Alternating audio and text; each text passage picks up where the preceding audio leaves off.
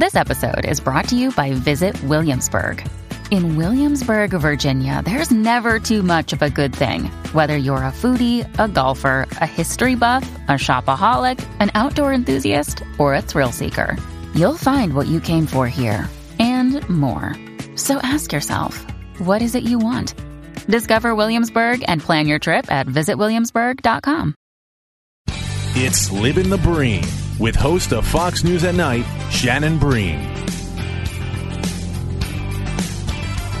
All right, this week on Livin' the Bream, we have a topic that we have talked about many times on TV and on the podcast that we want to dig into a little bit deeper today with Luke Goodrich. He is the author of Free to Believe, a brand new book, The Battle Over Religious Liberty in America. He's also senior counsel and vice president at Becket Fund for Religious Liberty. They have taken many of these key cases to the Supreme Court, and you've seen them on our air. Their attorneys have represented a number of folks in key cases that we've covered over the years, and now he joins us live to talk about his new book. Luke, welcome.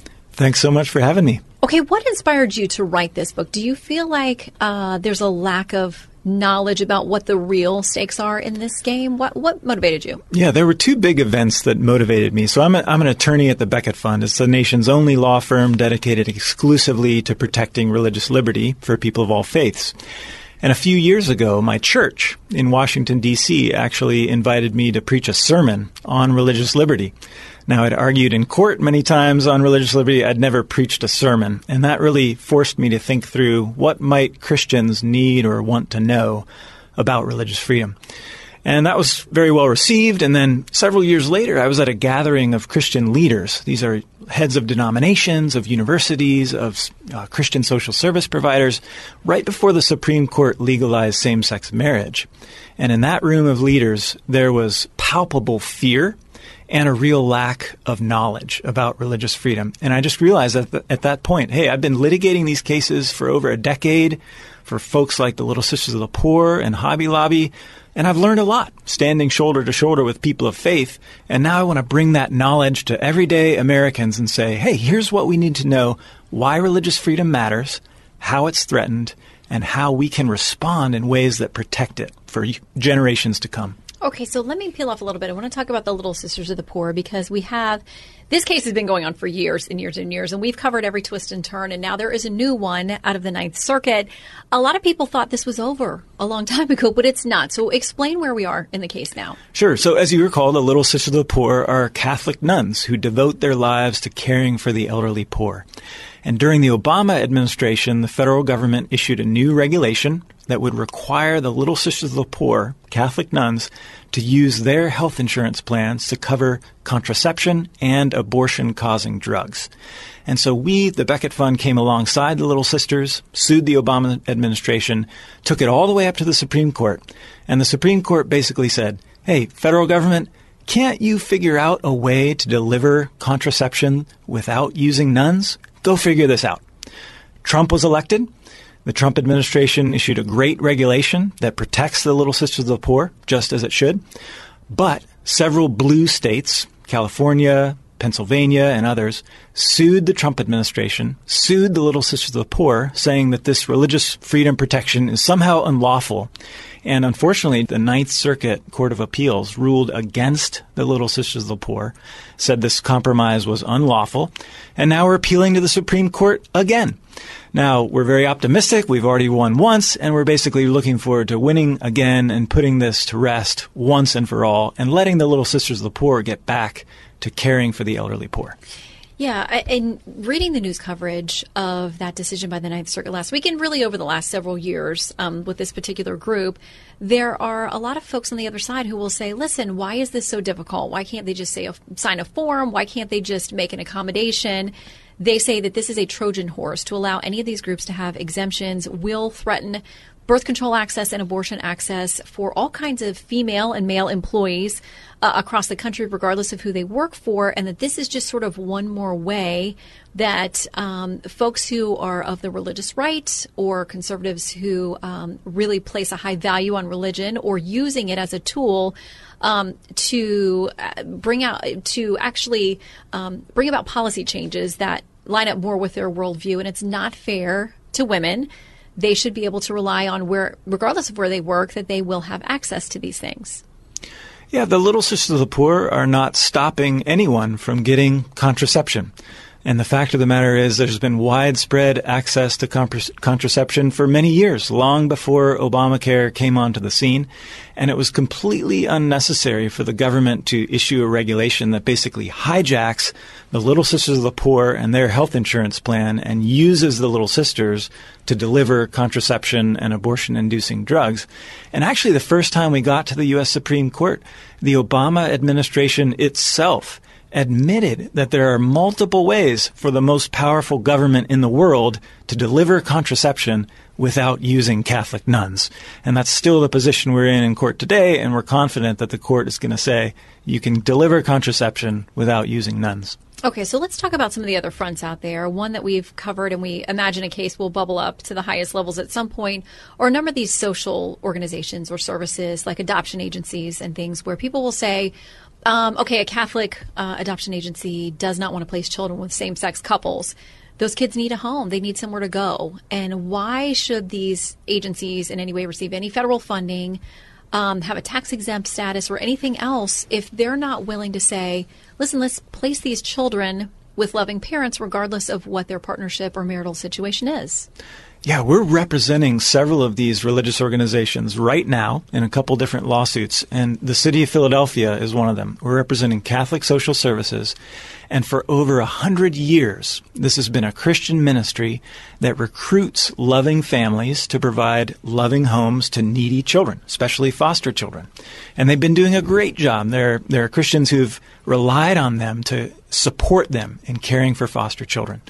There's never been a problem. In over 100 years, no same-sex couple has ever asked Catholic Social Services to help them in this way. And there are over a dozen other adoption agencies that readily provide placements for same-sex couples. So if Catholic Social Services was ever asked to do this, they would simply refer the couple to another agency that would help them. So there's no question at all in this case that same-sex couples can continue participating in foster care. But nevertheless, the city of Philadelphia has said, we disagree with your religious beliefs about marriage, and we are going to shut you down. And not only is that religious discrimination against the Catholic organization, but the ultimate people who are harmed by this are really the children. There's a foster care crisis right now in this country. The city of Philadelphia admitted that and issued a call for more foster families.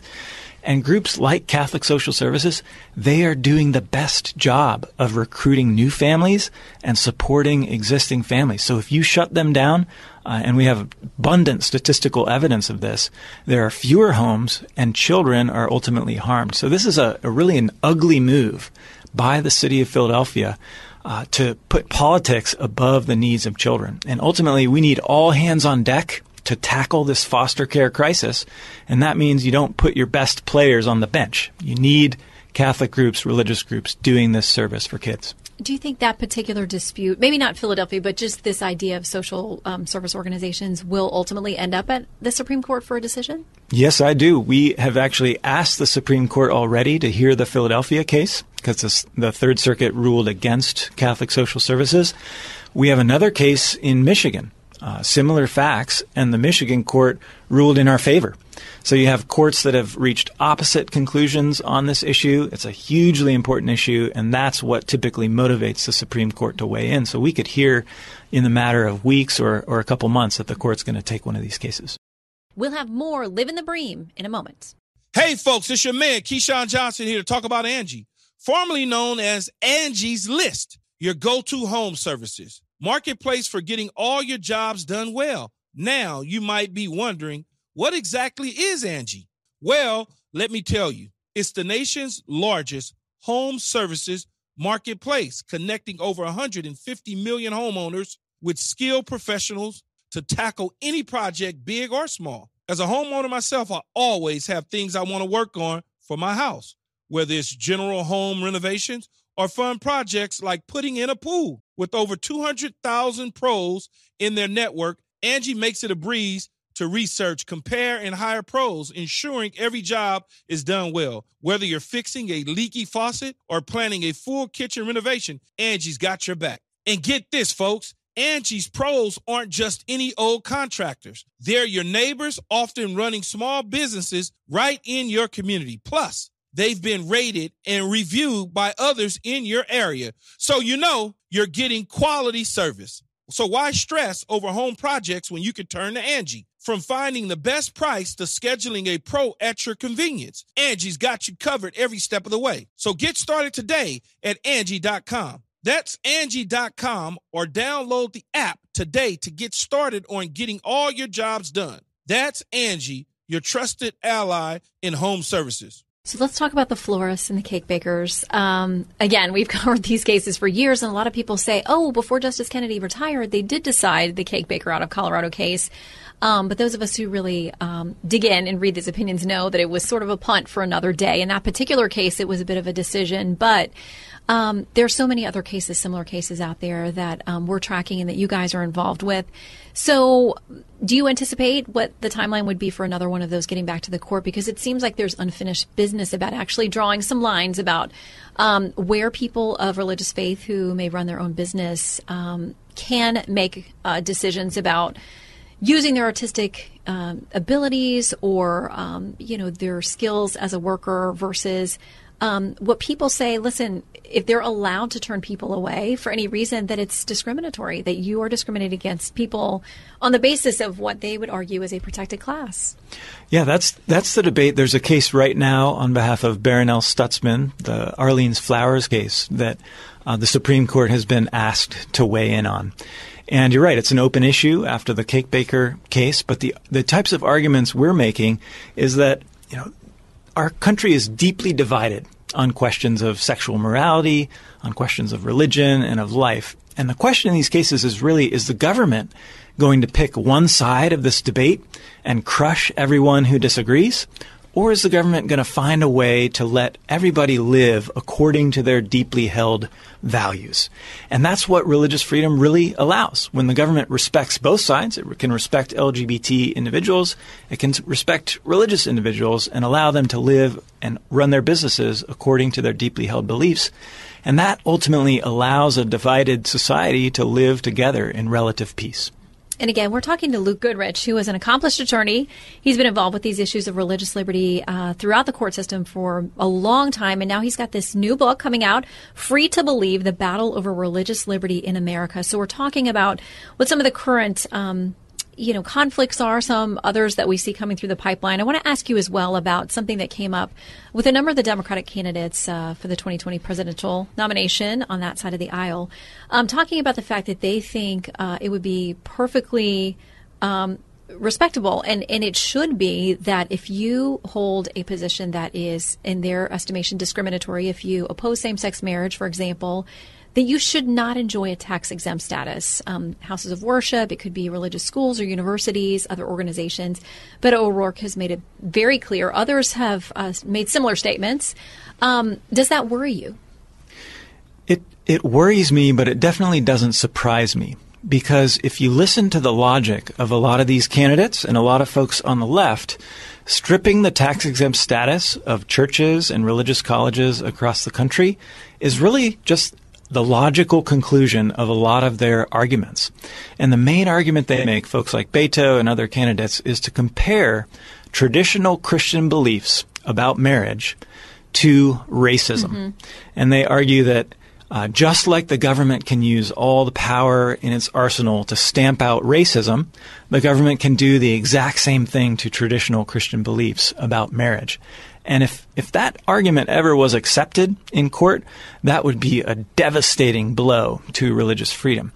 I address it in detail in my book, Free to Believe, why that comparison between sexual orientation issues and race is a bad analogy. And just very briefly, the reason the government has so much power to stamp out racism, and rightly so, is because of our nation's uniquely tragic history of race discrimination. We had hundreds of years of slavery based on race. We had a civil war fought based on race. And we had decades of government-supported segregation based on race. And this imposed dramatic barriers on African Americans to full participation in the economic, social, and political life of our nation. So that's why the government has these powerful tools to eradicate racism. It doesn't have the same type of tools for any other type of discrimination: sex discrimination, disability discrimination, age discrimination. Those are all treated differently, and sexual orientation will also be treated differently, I believe, by the courts. You even see this in the Supreme Court's Obergefell decision. When the court struck down bans on interracial marriage in the Loving case, it condemned the beliefs behind interracial marriage bans as invidious relics of white supremacy that should be condemned and stamped out. When the government recognized same-sex marriage in Obergefell, it did the exact opposite. It said these beliefs in traditional marriage are held by decent and honorable people and are worthy of protection. So the Supreme Court itself has already recognized that race is different, and the government has no business labeling traditional religious beliefs about human sexuality to be some kind of immoral bigotry that the government should stamp out. Rather, those beliefs should be protected. Mm-hmm. And there were warnings, if I remember correctly, from a couple of the dissenters saying there may come a time where you're going to have to whisper these things or you're going to be ostracized from society.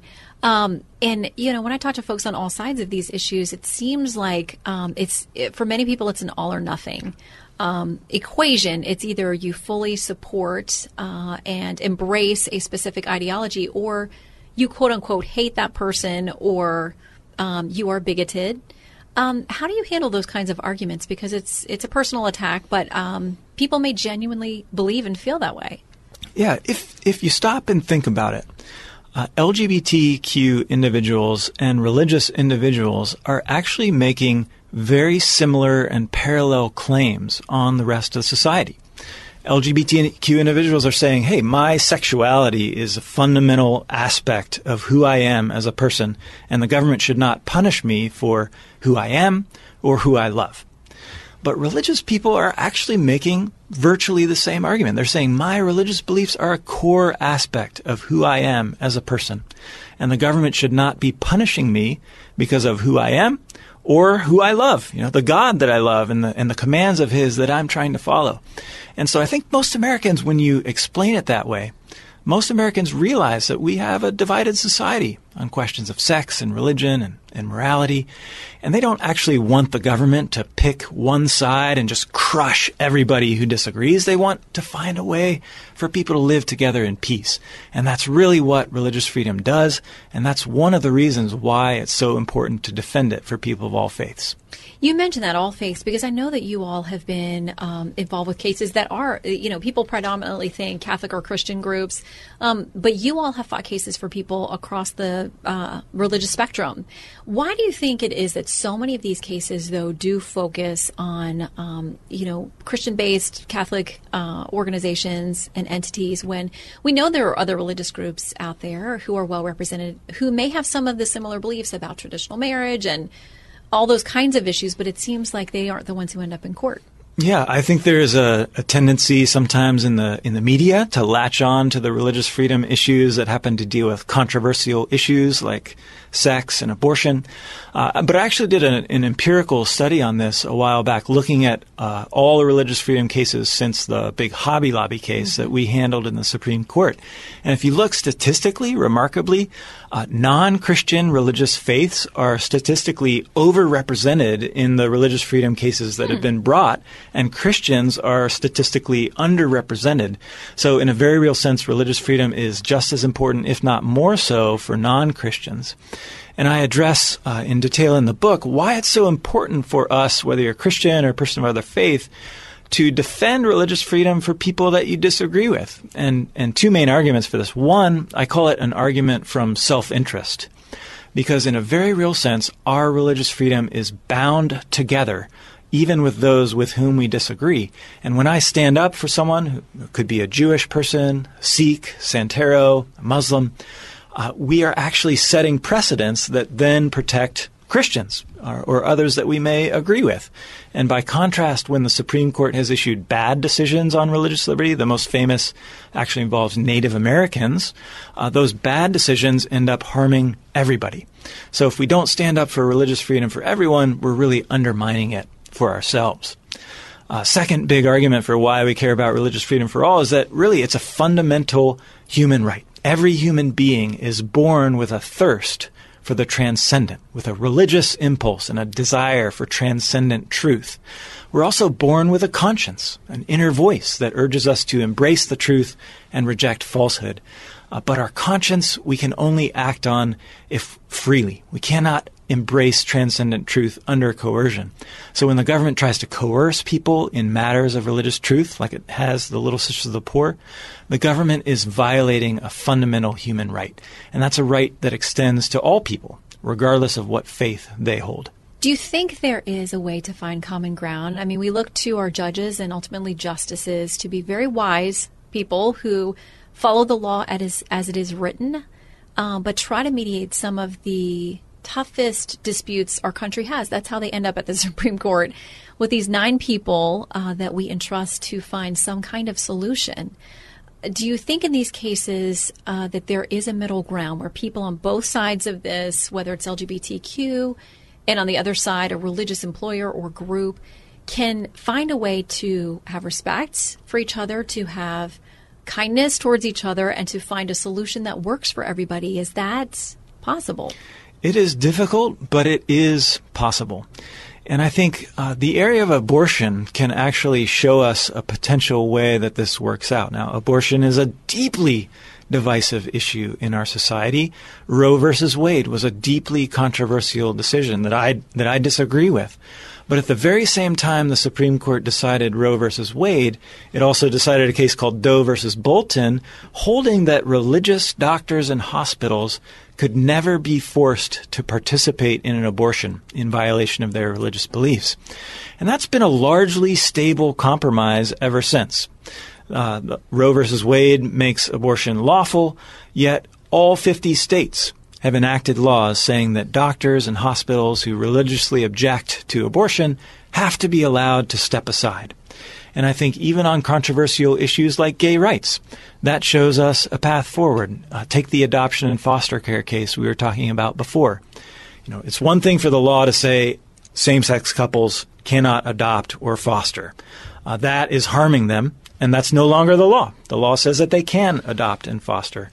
The question is whether religious organizations like Catholic Social Services will be forced at the gunpoint of the government to participate in that, or, like the issue of abortion, will they be allowed to step aside and live their beliefs in accordance with their faith? And so these types of compromises where LGBT individuals can get the services they want, but religious people are allowed to step aside, that offers us a way forward. Well, the Supreme Court has a lot on that front to find its way through and to find a decision. We know many of those cases are on the doorstep, and so we'll watch. We know you're involved with many of them. Again, Luke Goodrich, our guest today. The book is Free to Believe, The Battle Over Religious Liberty in America. And I would encourage folks, wherever you stand on this issue, to give it a read. Luke has got enormous depth of experience in these very difficult issues, and it's very thought-provoking. And we'll see how these things play out in the future. We know you'll continue to stay involved. Luke, thank you for being with us on Live in the Bream. Thanks so much, Shannon. Great being here. This is Jimmy Fallon, inviting you to join me for Fox Across America, where we'll discuss every single one of the Democrats' dumb ideas. Just kidding. It's only a 3-hour show. Listen live at noon Eastern or get the podcast at foxacrossamerica.com.